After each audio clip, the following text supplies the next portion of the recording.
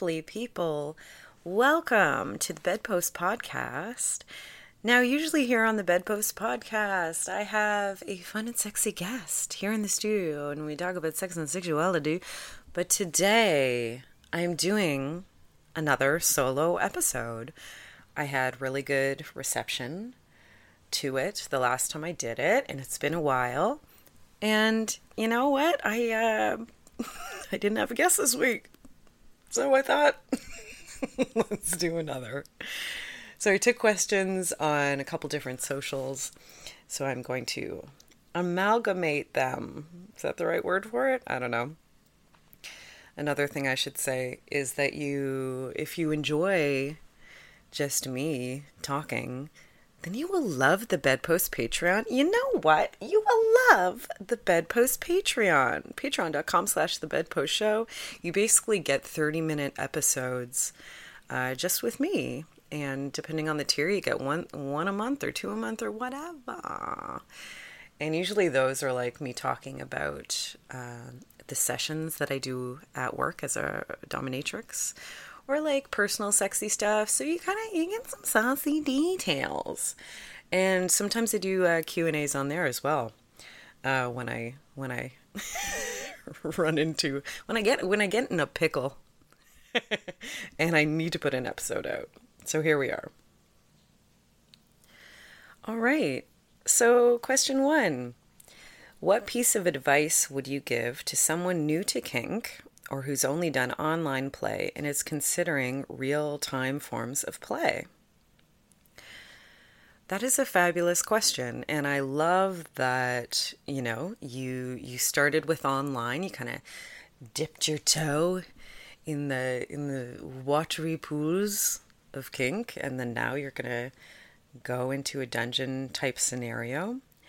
That's a great way to go about it, first of all. And then second of all, piece of advice, that, there can be a shift going from one to the other because it's more tactile, Basically with like online play, it would be the dominatrix or the dominant, whomever, telling you to do things to yourself, basically. But in a dungeon scenario, that person, the facilitator, is doing things to you with their own hands. So it's going to feel very different. So just get ready for things to maybe feel a little different. Like, for instance, some activities you may like more with someone doing them to you. You may like less. You may kind of realize you feel kind of neutral about them. Or, any sort of nuanced emotions that might happen in between. Like, maybe stuff is being brought up, either good or bad or on the spectrum in between when somebody else is doing these activities to you. Maybe they can feel a lot more intense. Or maybe, some things might not work because you're used to doing them yourself and you do them in a very specific way. So just to be open that you're going to continue on your journey of learning and exploring. You know what I mean? Like, the things that you're doing might feel set in stone if you're kind of doing them to yourself and you're doing the same things and you're doing them regularly.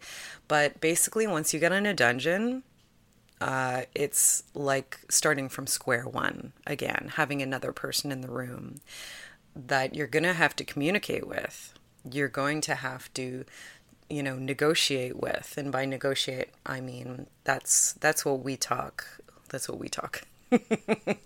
That's what kinksters say when they mean talking about what they're going to do in the scene, like what they're going to do for the play. We call it negotiation.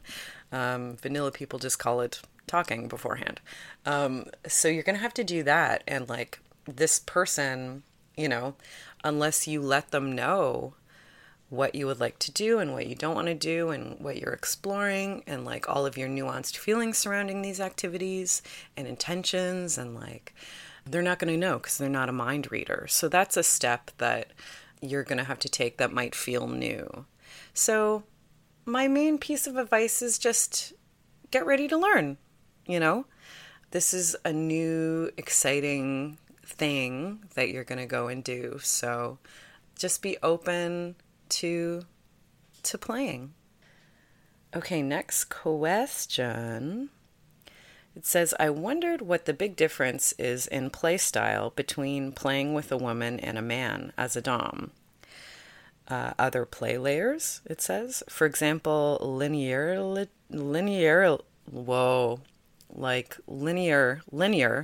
but with a T on the end. Linearity, I did it. Or monologue, intensity and emotion, or the relativity of time. Wow, these are a lot of big concepts that you're bringing in into this question. Just kind of in brackets at the end there. I mean, I, as a pro kink facilitator, I accept clients of all genders, so not even just men and women. And I think that the main differences, perhaps, say if you're socialized female or you're socialized male, then we're dealing with different taboos, aren't we? So like, it's not only that there are different bodies, because there are different bodies, and regardless of gender, right? Like suddenly you'll have breasts to play with, and that's fun. Or you have a dick, or you have a vulva. Wow, like different things like that you can suddenly do different activities, perhaps. But I mean, also, we all have holes. We all have nipples. So I don't know. The main difference, I think, rather than like looking at like bodies in that way, to me the main difference is like, because of the way we've been socialized, that then we have different taboos that we can play with in kink scenarios, right? Like taboos are often what informs our desires in the bedroom and in kinky scenarios. So I say that's the main difference. Let me just scan this again. Linearity or monologue, intensity and emotion, or the relativity of time. I mean, I think those are all things that vary just based on, different clients, different people, because everybody is so very different, regardless of gender. You know what I mean? So I don't think I've noticed any patterns as far as, does time pass faster? Can you go in more intense with one gender? Do more emotions come up with one gender? I don't think I can give any kind of blanket statements as far as that goes, because we're all different people, and you'd be surprised how different each session can look. And I mean, even between, you have two cis men, those sessions can be either deeply, deeply emotional or super brutal, like all different. And I don't think that has any bearing on, that's not attributed to the gender of the person. Okay, here's an easy one that just says, how do you expect your clients to appear to the session in terms of hygiene or shaving? Hygiene, I mean, my basic expectations are that you have showered. And I mean, if we're doing like internal anal play, like strap-on play pegging, that sort of a thing, then, douching would be a good idea. But also, you don't absolutely have to douche for anal play, like just in general. That's not a thing that is a requirement. And I'm not like... I have a lot of experience topping anal play, so like I'm not going to get completely freaked out if things get like a little messy. That's totally fine. The expectation should be, like with anal play, the expectation should be that if you're playing with the anus, then, you probably will see a little bit of scat. So, I do expect people to shower, though. Shaving, I would never put expectations on how other people maintain their own body hair. That's their decision. And I would never, I wouldn't like if people had expectations surrounding my body hair. You know what I mean? And I don't like when people request to have my body hair a certain way. You know what I mean? So I would never do that to a client. Going the other way.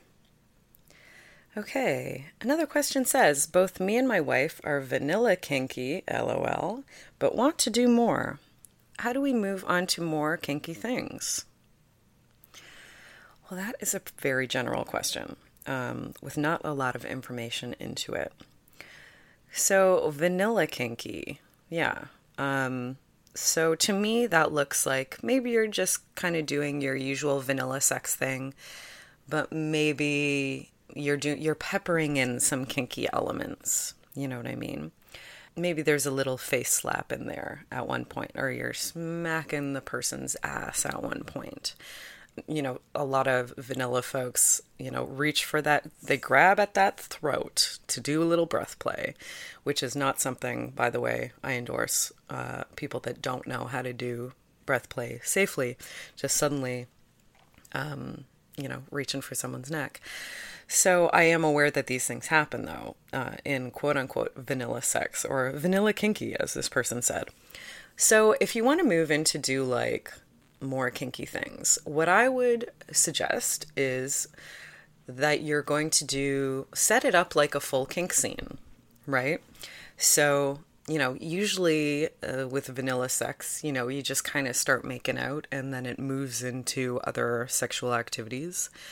For like a kink scene, how I would facilitate one at work is like, okay, let's sit down and talk about the kinks we want to play with today. And let's talk about the nuances of these activities. Like, how do you want to feel? And like, what is the intensity? What is interesting to you about these kinks? And really like kind of break down what is hot about them. And like, what's the narrative going on in your head when we're doing these activities? That could inform dirty talk. That could inform, how tenderly or how, other things I'm doing while I'm doing this activity. So I would encourage you to like have a proper negotiation, a kink negotiation, and then start your scene. Like take a minute to like, get ready, prepare yourself, maybe be in separate rooms for just like a couple minutes.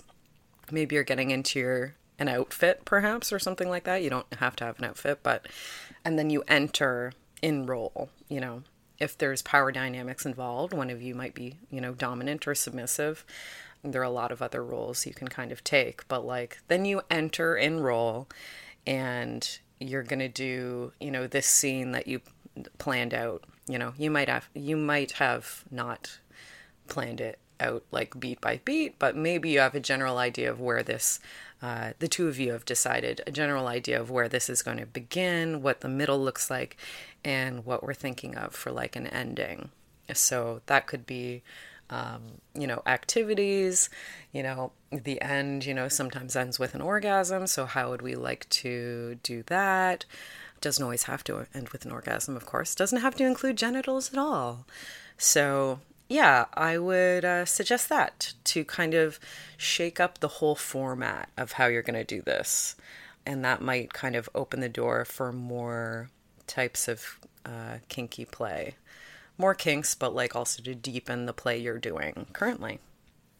Okay, here's a funny one. Have you ever had an orgasm while doming someone? If so, what was the activity? I'm saying no because I don't have an orgasm easily. And for me, as a pro kink facilitator, like how I do my sessions is I'm fully clothed. So my genitals aren't really involved. So I need my genitals to be stimulated to have an orgasm. And I need very specific stimulation. It doesn't just like happen for me if I just kind of lean against, I don't know, something or like via, the fantasy that's happening in my head. So that is a no. In my personal life, I mean, I dom very differently. Like I can be naked if I want. I can have my genitals involved. So that's a different story. Yes, I definitely have done that in my personal life. But the activity has to be like, me directing, like basically getting service topped. So me directing the bottom or the submissive to pleasure me in certain ways. So if you're asking what was the activity that was happening, it was like worship, basically. Okay, what's your favorite kink and sex toy on men and women? It says. I mean, the magic wand is a go-to, and if I wanted to, I love tease and denial, right? So what I like is getting that butterfly attachment on the magic wand if it's someone that has a penis. If it is a penis owner, then maybe get the butterfly attachment on the magic wand. If not, then just use the magic wand as is, kind of on the vulva if they're a vulva owner. That's one that just like is fun to pepper in. A little pain, a little pleasure. If the person's into tease and denial and stuff like that, that's one that really regularly makes an appearance in the dungeon, the magic wand, right? But of course, you can do the same thing if you don't have one of those. So if you're at home and being like, ooh, I want to do tease and denial, but then you can just, you can stimulate the person manually, like with your hands. Or you can be directing the person to stimulate themselves while you're doing such activities. So you can be doing all sorts of other activities. Pain can be involved or not involved, whatever. But you can be directing it that way without sans toys, sans plug-in toys. What was the oldest and youngest age of your clients? I had someone who was like freshly 18 recently. And I had a couple like 19-year-olds, but like freshly 18 was like by a week or not even. So that's the youngest I've had. I was checking that ID, I tell you. Double check, triple check.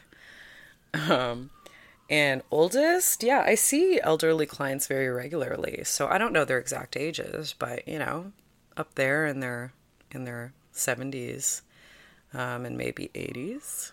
I don't know. What was the most odd request you received from a client? I mean, I had a fairly unique, I'm not going to say odd because I'm not going to put like judgment on it, but I had a unique request that was like the person wanted to be tied with like many, many silk scarves. So they brought in like, they bought like 50 silk scarves and brought them in, and like bandanas, and like they just had a interest in like bondage, but like only via like materials. So they actually brought in like so many different materials to like mix and match, and they were like really colorful, and they just wanted layers and layers and layers of bondage that was just like pantyhose and like fabric hair bands, like a lot of fabric stuff, all these scarves, and like, yeah, stuff like that. So that was kind of a unique one I hadn't gotten before. Okay, this question says, is it something one can learn or something you're innately good with? And it's unclear if they're talking about kink or sex or whatever, but I'm going to go out on a limb and say that whether it's either or any of those things, you can always learn. You can definitely always learn, and it's never too late to learn. And I'm going to go so far as to say that no one is just like great at sex, like that is definitely, I spoke kind of beforehand about like, how are you socialized? And I think men are often socialized that they just have to know what to do. And that, is a real block to communicating about like what really feels good for people. And so, yeah, I think that's a stigma specifically for men, that you are just supposed to know how to please your partner. And that's a very, toxic masculine thing, that you can't ever appear vulnerable, like you don't know something. You know what I mean? Like that's somehow emasculating for you to appear vulnerable. So that sucks, right? Because then that's not going to facilitate great sex. So of course you can learn. And not only that, it's like you could know everything there is to know. Not really, but like you could know most things about how to please one person, but then when you have another partner, it's like starting from scratch again, and it's going to be like that your whole life, right? Maybe there's some stuff you can carry over, certainly, but like bodies are so different, and people like all sorts of different stimulation, and people have all sorts of different fantasies. Like it's endless, right? For me, I always say every day is a school day, even though I am a professional kink facilitator, because you really can't know everything there is to know about kink or about sex, right? And yeah, you can't help but learn. And for me, like, I see a lot of different people all the time, new people all the time that I haven't met before, right?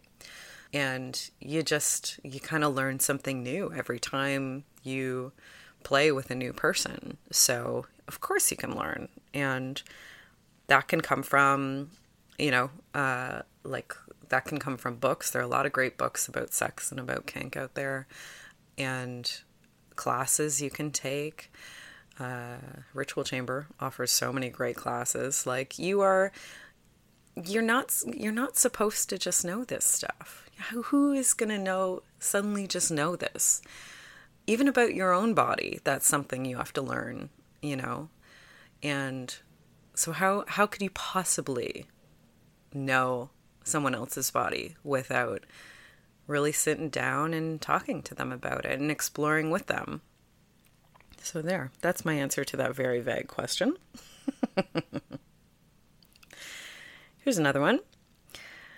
How do you fit a person with a large penis for a cock cage? Is there one that will fit? Yes, definitely.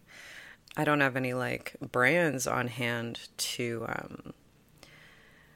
recommend, but yeah, I got this question once on Twitter before, and I also didn't know brands at the time, so I just made a tweet about it, and I was like, hey, recos for large dicks, cock cages for large dicks, and there were dozens of responses of ones that people use. So honestly, just Google it, and lots of those will come up. Okay, here's one that I will have a bit of an answer for, but for obvious reasons can't really have an in-depth answer for. It says, how the heck do poly relationships and wanting kids work?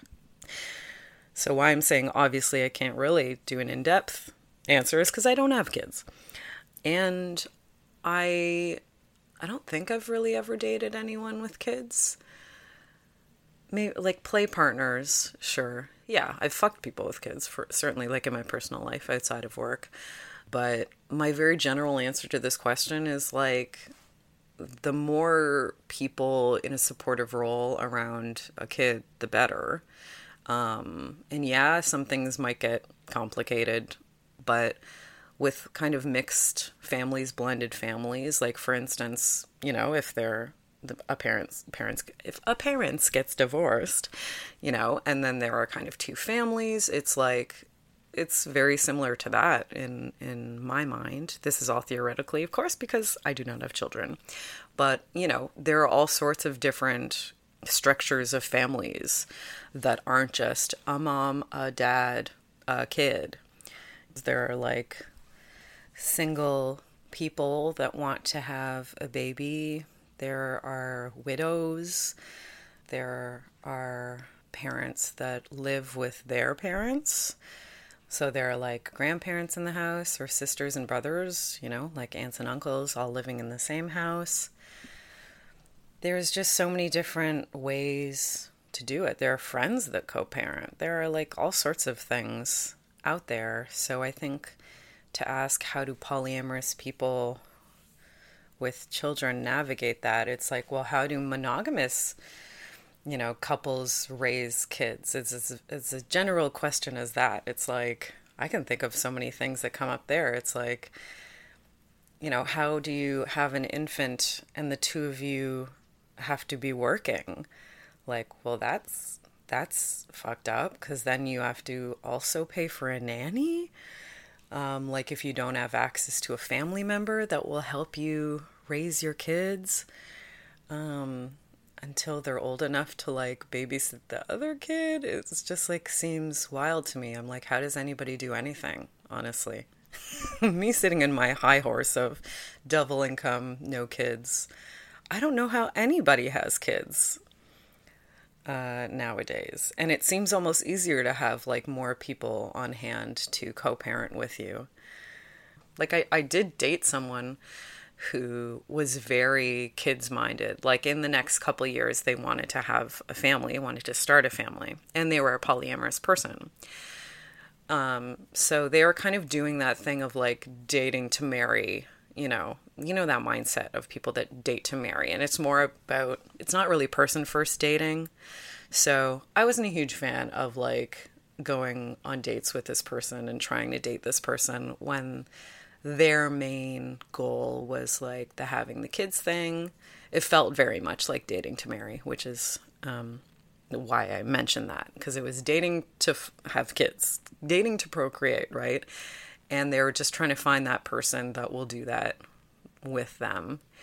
And yeah, it felt like very much like it was not person first. I was like, but yeah, there are definitely polyam people that want kids, and yeah, there are also a lot of families, polyamorous or not, that there are multiple people raising kids, and yeah, those exist, and they figure it out, and I'm sure it's good at times and it's shit at times, and that's life, baby.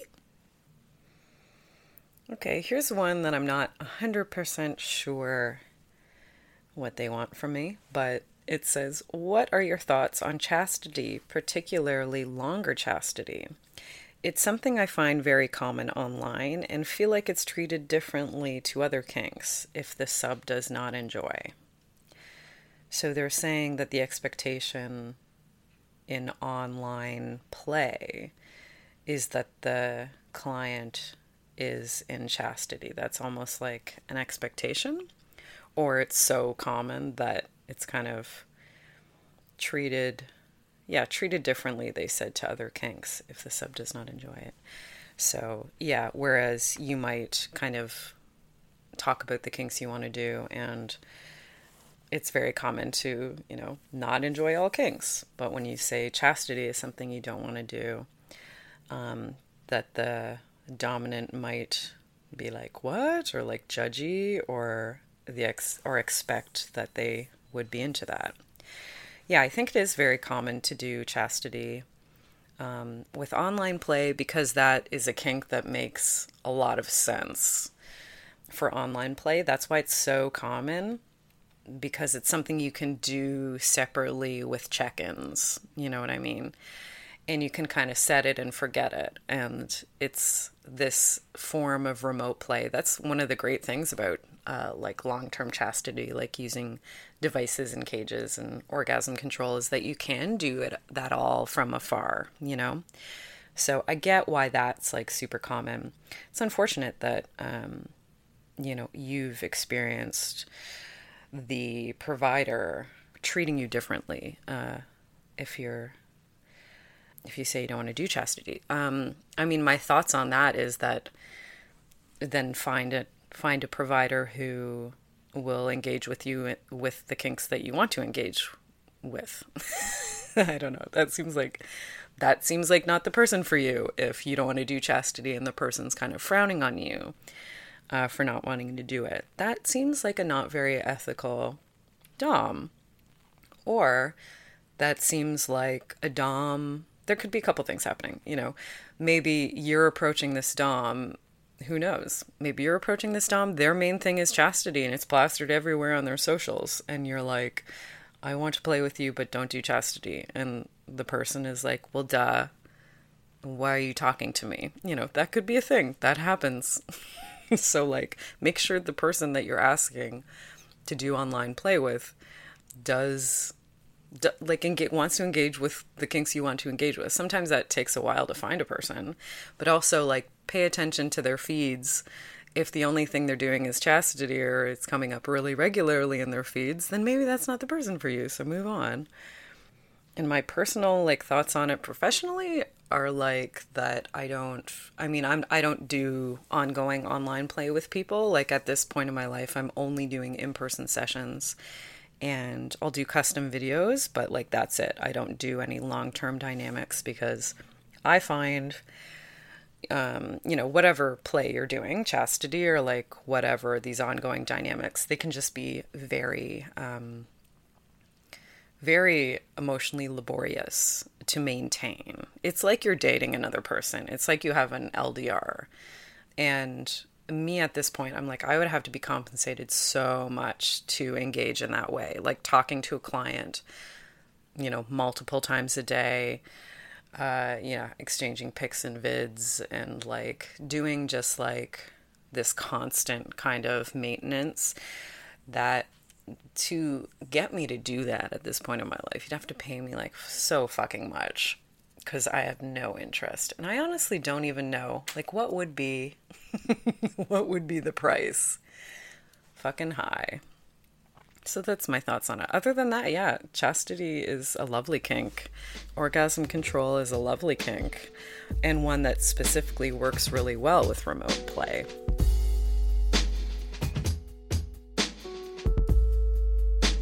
Let's take a moment to talk about our lovely sponsors, shall we? First of all, ComeAsYouAre.com is a trans-owned, trans-operated sex shop that also happens to be feminist and anti-capitalist.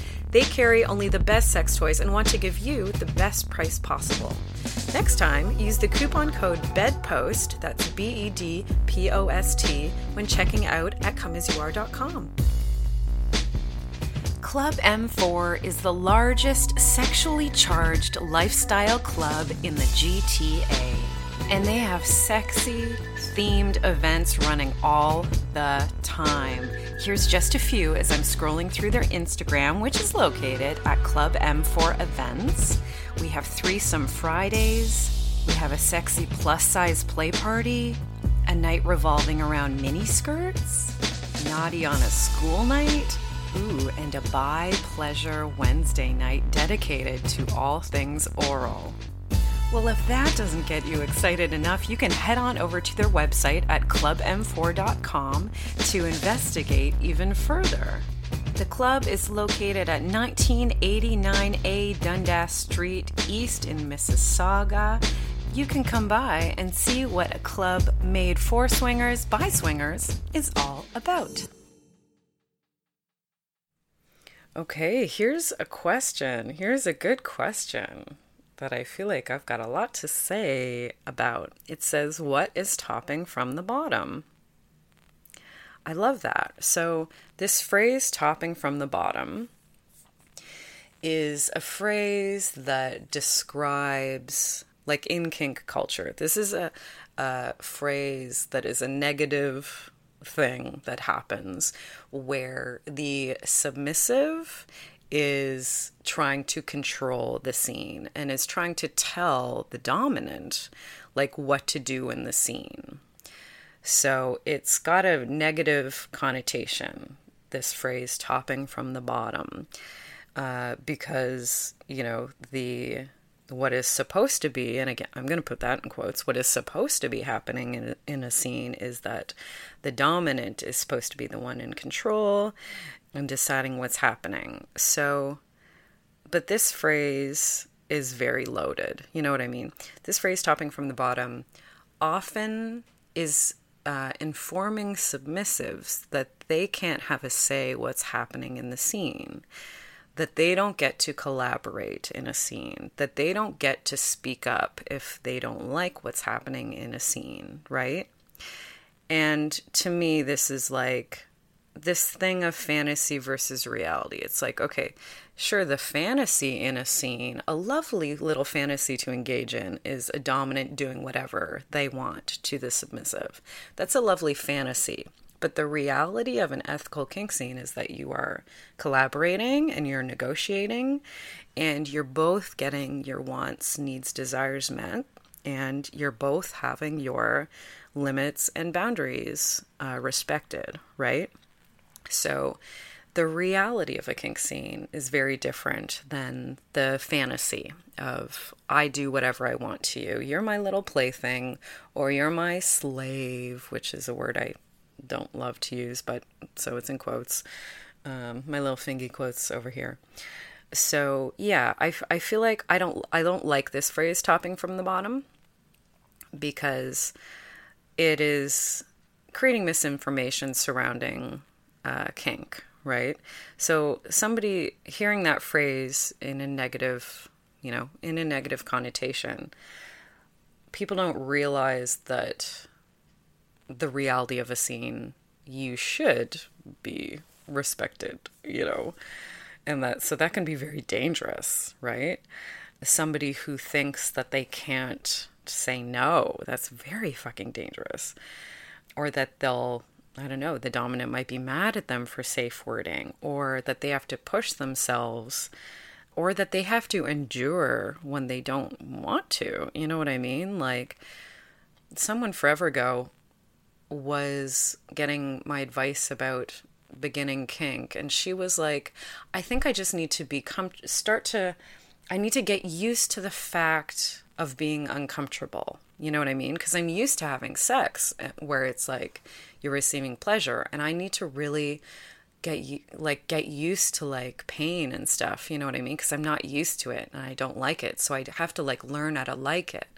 And I'm like, Jesus Christ, no. You can do so many kinks that don't involve pain or being uncomfortable. Like, that's an experience that people desire or want to explore with and play with, or get peppered in to other types of play. Like, that's not the only way to do it. You can have lovely, sensual, pleasurable kink scenes. There are lots of kinks that don't involve pain.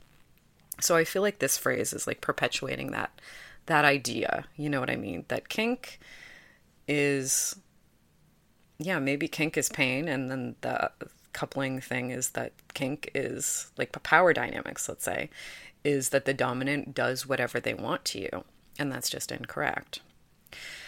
But there's another kind of element of this, because it specifically says topping from the bottom. It doesn't say dominating from the submissive power dynamic. You know what I mean? Because topping and doming are different, and bottoming and submitting are different. Topping just means the person that is doing the thing, and bottoming just means the person that is receiving the thing, like the activity. So it is borrowed from queer culture. You might have heard, if with queer people that, one is a top and one is a bottom, and like, and there are versatile people that are verse. There are like other things on top of this lately that have come up, like a side, if you don't like to top or bottom.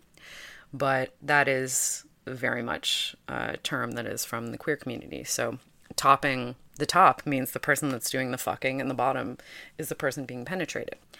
So for instance, how these are different than dominating and submitting, for instance, somebody who is bottoming, so getting fucked, you can be dominating the person while you're getting fucked. Like, you can be doing whatever.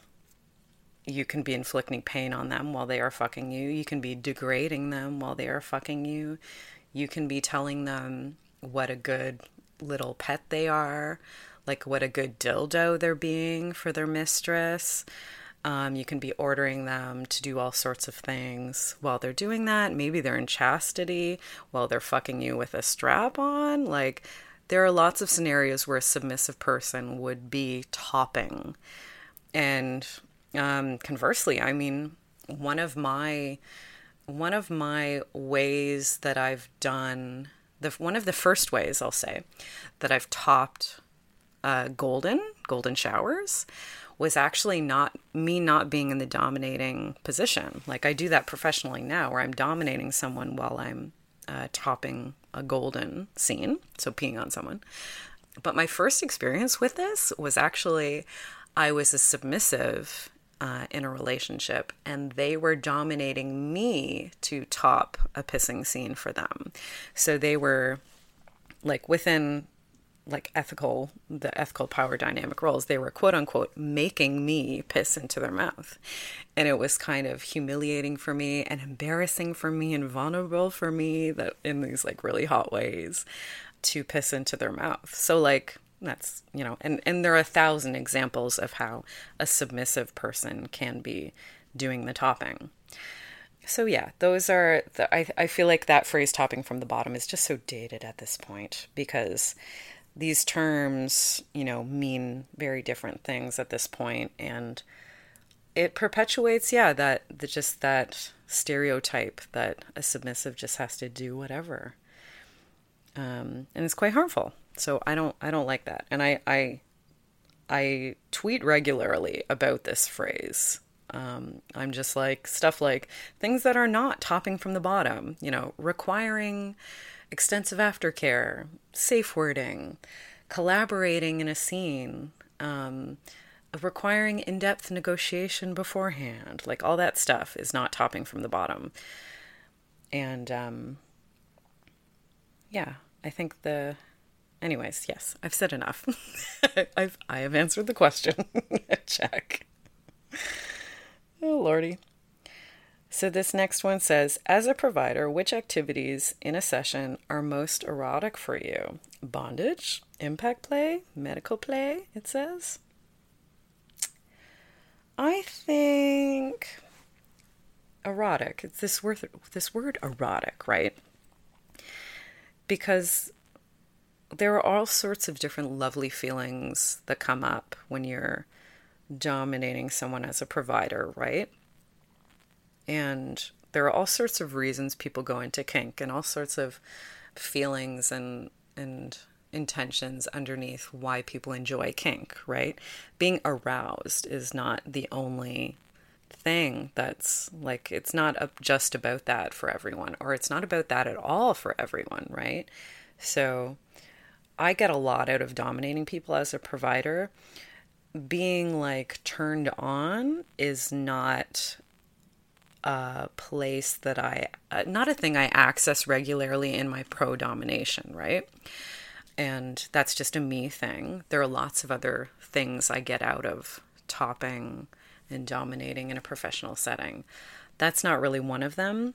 Sometimes that happens. And I would say out of these like 3 activities that are given, I'd say probably medical play is the one, because that's like one of my main kinks, So it's interesting when you're a switch, right? Like I can be facilitating a scene that submissive me thinks is really hot, and I'm like, ooh, I would love if somebody said this shit to me, you know what I mean? And I can do really nuanced kind of scenes if we have like similar interests, like me and the client surrounding MedFet, then I find myself more erotically engaged, right? In scenarios like that where they do really hit on my own personal kinks. But the truth is, in general, I facilitate a lot of kinks that are not necessarily in my top 10. You know what I mean? So I think MedFet is one of the ones that does engage me in a more erotic way. Here's one that will be very quick because I don't have tons of insight.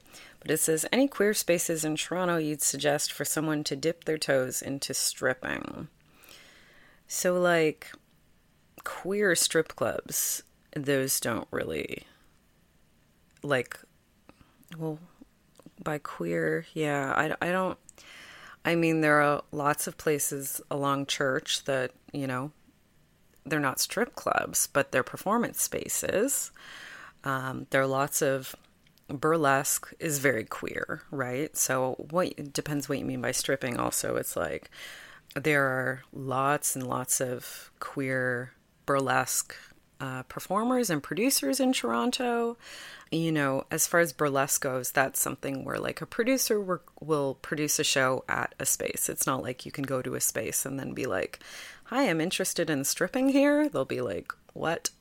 What you need to do to dip your toe, as it says, into stripping is, say if it's in the burlesque community, then it's like you need to be approaching the producers. You need to be taking classes from like the producers. Like, I'm not sure post-COVID what's going on as far as classes and stuff, but yeah, there were a few kind of figureheads in the burlesque community that were teaching classes and stuff, and that's kind of how you would come up into burlesquing, is like through their workshops and stuff like that. I mean, you can also be producing your own shows as well, depending on your experience level and whatnot. Also, just like dipping your toes into stripping. That doesn't mean into performing stripping. So yeah, maybe classes, take some pole dancing classes. There are, like, I mean, I teach a lap dance class out of Oasis. That's something. As for actually strip clubs, I don't have much insight into that. But yeah, there are lots of queer spaces around Toronto that have queer performers. I would start maybe, I mean, Glad Day Bookshop is one of my favorites for seeing queer performance. But yeah, that's it, I guess. I don't have too much to say on that one. Next question. How would one bring up a kink they are interested in after being in a long relationship? Okay. So this is you being in a long relationship with this person, but never actually bringing up your kink? Aw, that's tough. Because I'm sure there's a lot of history there that I don't have any insight into. And honestly, it is a high stakes conversation, having this conversation, waiting to have this conversation. Like until you're in a long relationship with the person, because ideally you're front loading all that information, right? But yeah, there are lots of people that end up in long relationships and they've just never talked about it. So I would make sure you have some support surrounding this conversation, you know. Make sure you have somewhere to go, because like you have to make sure, number one, that it's going to be safe for you to talk about, right? Make sure, yeah, if it doesn't go well, that you've got a plan. But this is a tough one because this is a really loaded, heavy kind of question, right? What I usually tell people if they want to like a bit earlier on the relationship, if they want to bring it up, I usually advise that people are like, oh, I listened to this podcast on pegging. Do you know what that is? It was really interesting. Can I send you the link? You know, what do you think? Have you ever heard of that? Blah, blah, blah. And you can kind of gauge their reaction that way. And it's kind of a little less committal. It's like, oh, I saw this documentary on domination and it looked pretty interesting or hot or whatever. Maybe we could watch it together. Or, you know, what do you think? What are your thoughts? What are your experience with that? It depends where you are on, like, do you know this person is specifically not interested in this thing? You have to kind of break down what are some assumptions I'm holding about this relationship. I think that's something that you'll need to do, because that happens, right? This could be a lot of internalized kind of phobia happening, maybe surrounding other relationships you've been in or growing up, some negative messaging you receive surrounding your kink, right? That you are assuming that this person is going to reject you. And that's why you've never told them. You know what I mean? It's that fear of rejection. So that could be independent of this person. Maybe this person is super sex positive and would be interested in exploring with you, or if not, would be interested in entertaining the idea of you seeing a provider for this, or, you know, I don't know, maybe this is not even a monogamous relationship, and maybe you know, having other play partners is a possibility. Who knows? I would definitely prepare. You know, you got to prepare for the worst, right? So make sure you've got lots of support in place and like hope for the best. You know what I mean? And I would give people, like what I do when I disclose something. This is not someone I've been in a long-term relationship, mind you, but like early on, I'm like, hey, here are some things. I'm a sex worker. You know, there are a little list of things, right? And I'm like, I'm available, you know, if you want to ask me about these things, I can give you resources, you know? So like maybe you have some really great websites lined up that you can have at the ready to show this person so they can have more information.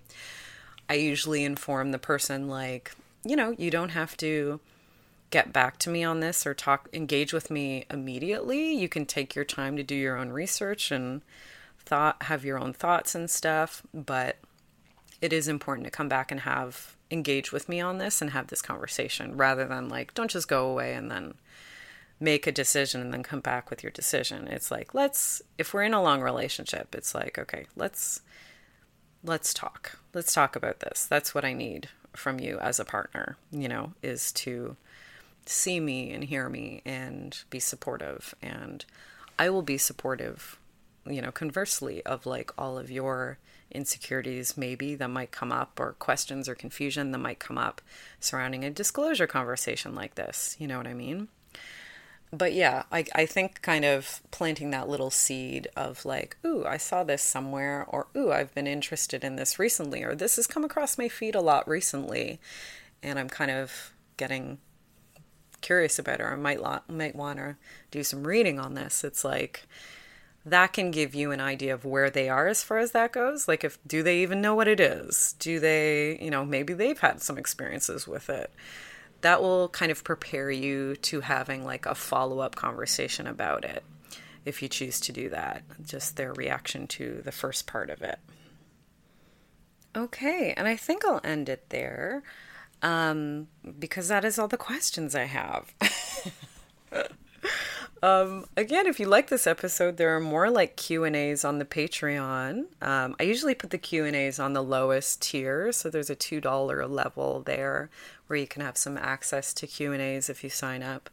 And then, yeah, if you like just me talking about stuff also, like without a guest, then you will definitely like the Patreon. Once again, you can find that at patreon.com/thebedpostshow. Also, I'd never like to go an episode without thanking the lovely lady that does all the original music for my pod. She is Stephanie Copeland, and you can find out more about her at stephcopelandmusic.com. Next week, we'll be right back to normal with a guest, fun and sexy guest, right here in the studio, talking about sex and sexuality. Until then, get fucked, everybody. Goodbye.